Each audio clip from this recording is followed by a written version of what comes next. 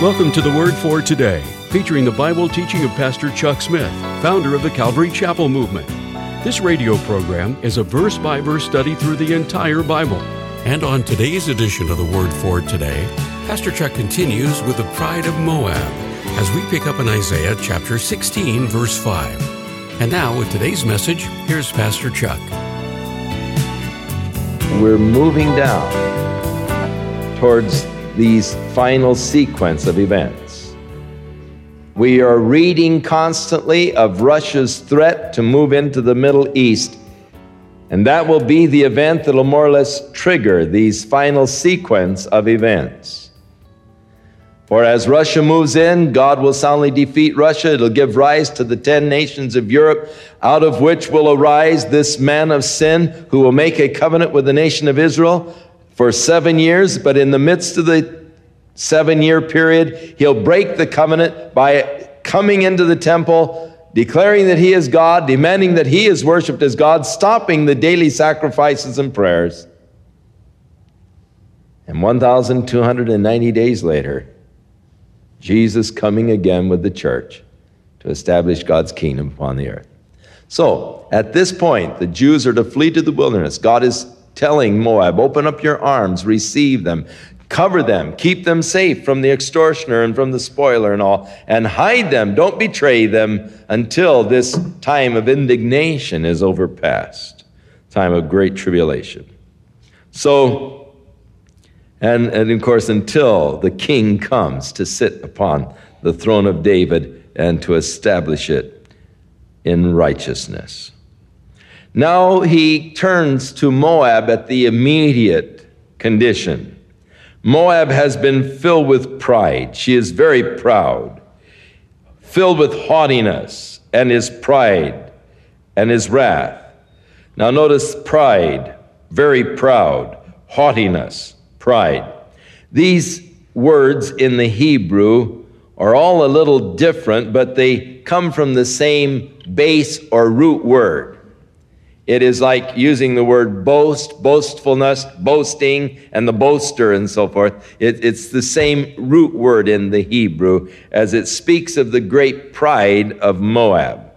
Therefore shall Moab howl. For Moab, everyone shall howl. For the foundations of Kir-Hareseth shall mourn. Surely they are stricken. And so it tells about how that this tremendous the vineyards for which Moab was famous were going to be trampled under the soldiers that were to come. They would no longer be trampling, the people would no longer be trampling the grapes in the wine presses. Now, there was a cry that the people used to, sort of, as they would stomp the grapes in the wine presses, they would cry, "Hey, Dad! Hey, Dad! Hey, Dad!" with every, "Hey, Dad! Hey, Dad! Hey, Dad!" as they were stepping down the grapes, and crushing them. And so the prophet is saying, this cry, "Hey, Dad!" will no longer be heard in the wine presses, but it will be heard by the marching of the soldiers that are trampling down the vineyards. They'll be coming marching to the "Hey, Dad! Hey, Dad! Hey, Dad! Hey, Dad!" and it will be not a sign of not a shout of rejoicing, but a sound of the conquering armies of the Assyrians who shall destroy the marvelous vineyards of Moab. And in verses 13 and 14, he declares that this judgment against Moab will actually come within a 3-year span of time. And within 3 years, Assyria conquered over Moab. And as the result, Moab will become, though she was very proud and all, shall become very small and feeble. Now he turns his prophecy against Damascus, which of course was the capital of Syria. Now, Syria and the northern kingdom of Israel had confederated together to stand against Assyria. As Assyria became a very definite threat, Syria knew that she could not stand against Assyria alone, so she sought to confederate with Ephraim and Manasseh, the major tribes of the northern kingdom. And they were hoping by a confederation to stop the Assyrian invasion. And so he prophesies first against Damascus, but then he begins to weave in also Ephraim and Manasseh, declaring that even through their confederation, they will not be able to withstand the Assyrian invasion, that they were going to, all of them, fall at the hands of the Assyrians. So the burden of Damascus, behold, it is taken away from being a city. It is going to be a ruinous heap. The Assyrians are going to just smash down Damascus. The cities of Ar are forsaken. And in these places where the cities once existed, they will now be herding their flocks of sheep, and it'll be so desolate from people that the sheep won't even be bothered by people. The sheep will be grazing in what was once the cities of Syria. The fortress also shall cease from Ephraim, coming down now to the northern kingdom of Israel, and the kingdom from Damascus, and the remnant of Syria, they shall be as the glory of the children of Israel, saith the Lord of hosts. And in that day it shall come to pass that the glory of Jacob shall be made thin, and the fatness of his flesh shall wax lean. And it shall be as when the harvestman gathers the corn, and reaps the ears in his arm. And it shall be as he that gathers the ears in the valleys of Rephaim. Yet gleaning grapes shall be left in it, and the shaking of an olive tree, 2 or 3 berries at the top. In other words, God is declaring that the inhabitants are going to be destroyed. It will be like the gleaning of an olive tree. There'll just be a few berries in the top. There'll be just a few grapes left on the vine. But it's like the Assyrians have come through and harvested and wiped out the majority of people, and just a few people remain. The Assyrians were extremely cruel people. According to the record of history, there were many cities which, when were surrounded by the Assyrian army and it was obvious that there was no chance of escape, much like Masada, the entire populace of the city would commit suicide rather than to be captured by the Assyrians, because they treated their captives so cruelly. They would pull out their tongues. They would gouge out their eyes. They would commit all kinds of atrocities against the captives. And so people were extremely fearful of Assyria, and would oftentimes, entire cities, you'd have a mass suicide rather than being taken captive by these Assyrians. That is why Jonah did not want to go to Nineveh to declare the judgment of God, because he was afraid that the Ninevites might repent and God wouldn't wipe them out. And so he had no intention of going. When God said, go to Nineveh and warn them, my judgment's coming, Jonah took off the other way, because he wanted God to wipe Nineveh out. And he was afraid if he went and preached, they might repent, and he knew God was gracious and merciful, and God might relent and not wipe them out. So that's why Jonah took off the other way. He was a true patriot. He wanted Assyria, the Ninevites, to be wiped out. In fact, you remember that Jonah was sitting out there pouting after the whole thing. God said, what's the matter? You have any right to be upset? You bet your life I have a right to be upset. This is exactly what I thought was going to happen. I knew you were merciful and gracious. I knew that they might repent and that you would forgive them. Now you haven't wiped them out. Boy, he was mad. And it's interesting what God said. The reason why I didn't wipe them out is because there are 120,000 little children in that city that are so small that they don't even know their right hand from their left hand. God's mercy upon the children, and for the children's sake spared the city. But we'll get to the story of Jonah later, but that's it gives you here, the whole thing is fitting together. Assyria is getting ready to move against Moab, getting ready to move against Syria and against the northern kingdom of Israel, and they are all going to fall. The northern kingdom of Israel is going to be left just a few people, just like a few berries in the top of the olive tree, just a few grapes in a vineyard that has already been harvested, just the gleanings. At that day shall a man look to his Maker, and his eyes shall have respect to the Holy One of Israel. Those that remain will be turning to God.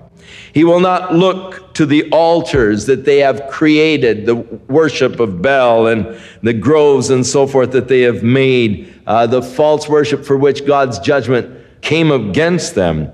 In that day shall his strong cities be as a forsaken bough, and the uppermost branch which they left, because the children of Israel, there shall be desolation. Because you have forgotten the God of your salvation. You have not been mindful of the rock of your strength. Therefore you shall plant the pleasant plants, and shall set them with strange slips. In the day shalt thou make thy plant to grow, and in the morning but thou shalt make thy seed to flourish, but the harvest shall be a heap in the day of grief and desperate sorrow. So because they had forgotten God, they had turned away from him and were worshiping these other gods, the reason why God has allowed this judgment, using Assyria as his tool of judgment to destroy Syria and the northern kingdom of Israel with its capital of Samaria. But yet, though Assyria is used as a tool of God's judgment, God turns his word against Assyria. Woe to the multitude of many people which make a noise like the noise of the sea. In other words, the noise of their armies coming is just like a roar of the sea. And to the rushing of nations that make a rushing like the rushing of mighty waters. The nations shall rush like the rushing of many waters, but God shall rebuke them, and they shall flee far off, and shall be chased as the chaff of the mountains before the wind, and like the rolling thing before the whirlwind. And behold, at eventide trouble, and before the morning he is not. God will wipe them out. In the evening they'll be there, but in the morning they'll not be there. Now, here is a hint at the destruction of the Assyrians. The Assyrians did come. They did conquer the northern kingdom of Israel. They did conquer Moab. They did even go down and conquer Ashdod and on down into Egypt and Ethiopia. But they did not conquer Judah. Now, here in Judah, as the Assyrians were coming and all, and Hezekiah was the king, and Isaiah was his counselor, he was saying, hey, don't worry about it. They're not going to conquer us. Now, don't be afraid. God is going to stand for us.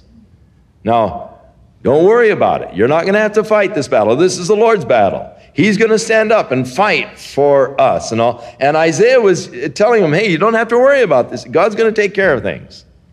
But of course, Hezekiah was busy building the tunnel from the spring of Gihon over the pool of Siloam to bring the water into the city so that they would have water in the city when the Assyrians invaded and cut the city off and all. But yet, all the while, Isaiah was encouraging the king to trust in the Lord that God would deliver. And the Assyrians brought their invading army against Jerusalem.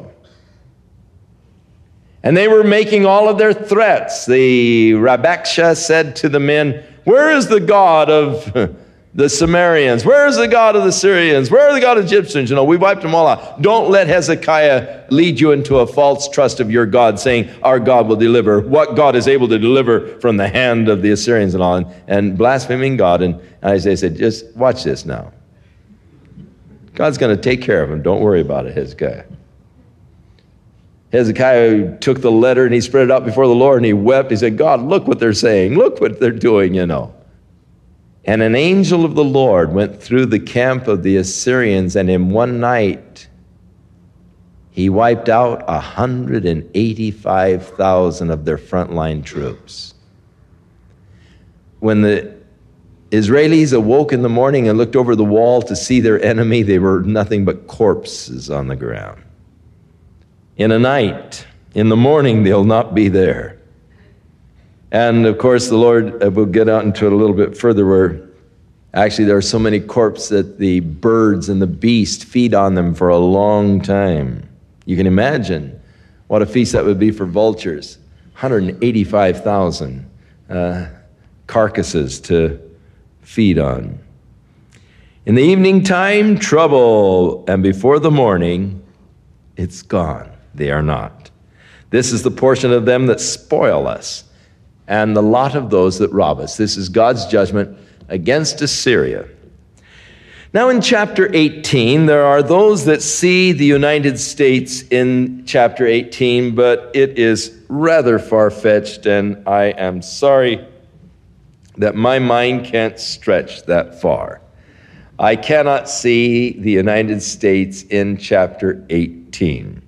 Woe to the land shadowing with wings. And they point out that on the top of the American flag, there's an eagle with wings. So shadowing with wings, which is beyond the rivers of Ethiopia. And of course, we are beyond the rivers of Ethiopia. That send ambassadors by the sea in vessels. And of course, the only way our ambassadors could travel to the other lands prior to the aircraft and so forth were by boats. But it does say vessels of bulrushes. And I don't know of any ambassador that ever went out in a reed boat made of bulrushes and pitched with tar.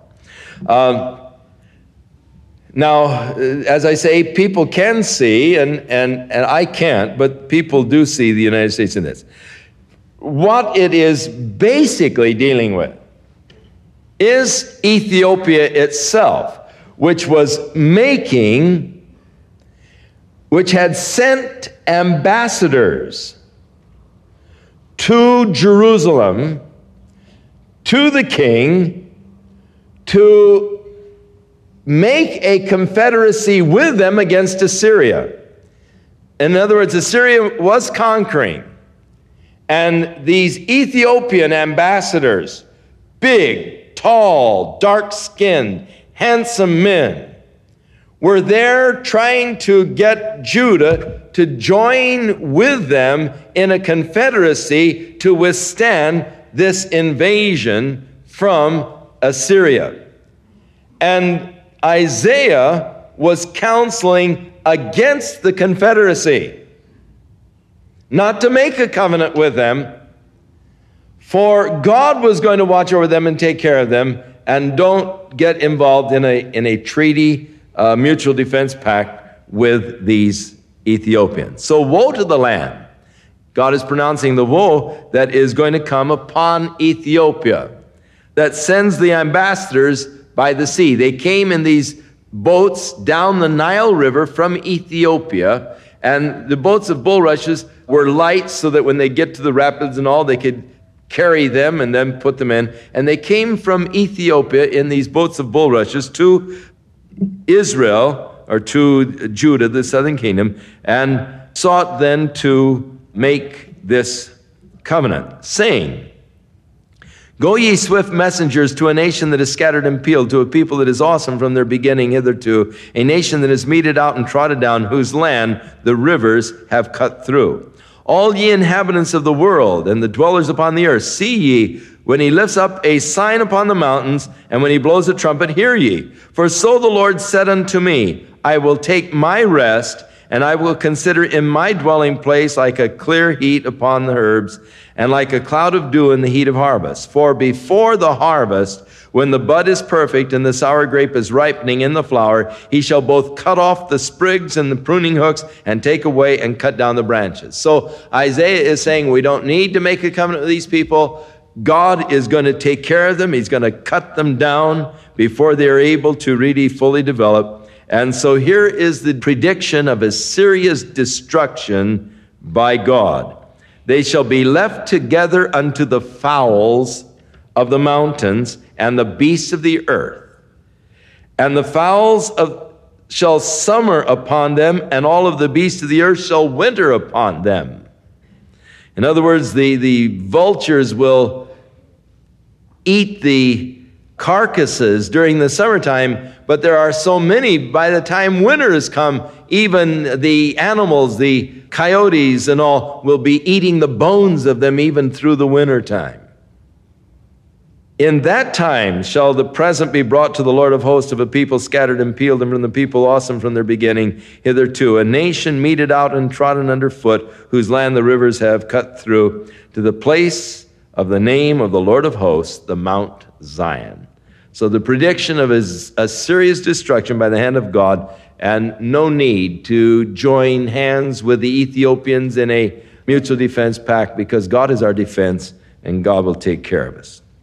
Now he turns to Egypt. The burden of Egypt.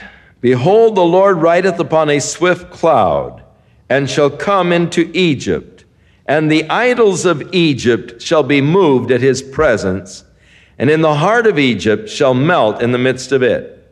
And I will set the Egyptians against the Egyptians. So God is speaking here of a civil war. And they shall fight every one against his brother, and every one against his neighbor, the city against city, and the kingdom against kingdom. There's going to be civil turmoil and war within Egypt. And the spirit of Egypt shall fail in the midst thereof, and I will destroy the counsel thereof, and they shall seek to the idols, and to the charmers, and to them that have familiar spirits, and to the wizards.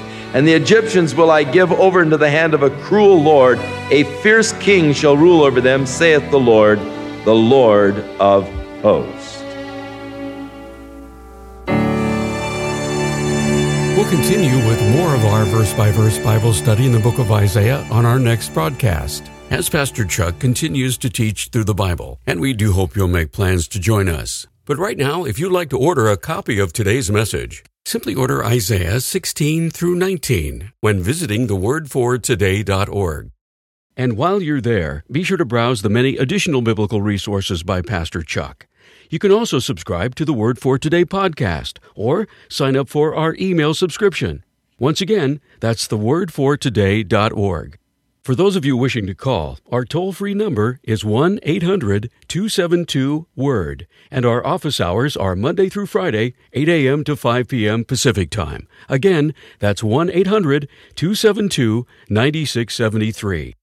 If you prefer to write, our mailing address is The Word for Today, P.O. Box 8000, Costa Mesa, California, 92628. And now, on behalf of the Word for Today, we'd like to thank all of you who share in supporting this ministry with your prayers and financial support. And be sure to join us again next time as Pastor Chuck continues his verse-by-verse study through the Bible. That's right here on the next edition of The Word for Today. And now, once again, here's Pastor Chuck.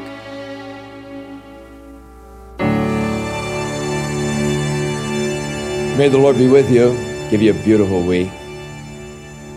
May you be filled with the power of His Holy Spirit. And may you indeed walk in love, that kind of love that comes from God, that overcomes every obstacle and barrier that is built up against it. May you truly love those that hate you and do good unto those that despitefully use you, and thus truly demonstrate the traits and the qualities of the children of the kingdom. In Jesus' name.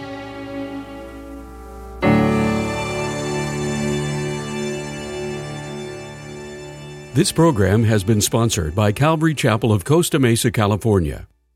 Guess what? I just got a new book by Pastor Chuck Smith. What? Pastor Chuck doesn't write books for kids, just big people. Yeah, he does. Hey, I heard about that too. My mom told me about it. It's called The Story of Noah. And not only that, Pastor Chuck even read it to me. Pastor Chuck read you the book? Yep, and he can read it to you too. The Story of Noah is the first of 4 children's books Pastor Chuck has written for kids 3 years of age and up. It's never too early to start reading to your children timeless Bible stories filled with exciting facts and practical application for kids taught by Pastor Chuck. And as a gift, each book contains an audio CD of Pastor Chuck actually reading the story of Noah so your kids can read along. To order your copy, call the Word for Today at 800-272-WORD, or to see a sneak preview of the story of Noah, also now available as an iBook digital download, you can visit us online at thewordfortoday.org. Again, the number to call: 1-800-272-WORD.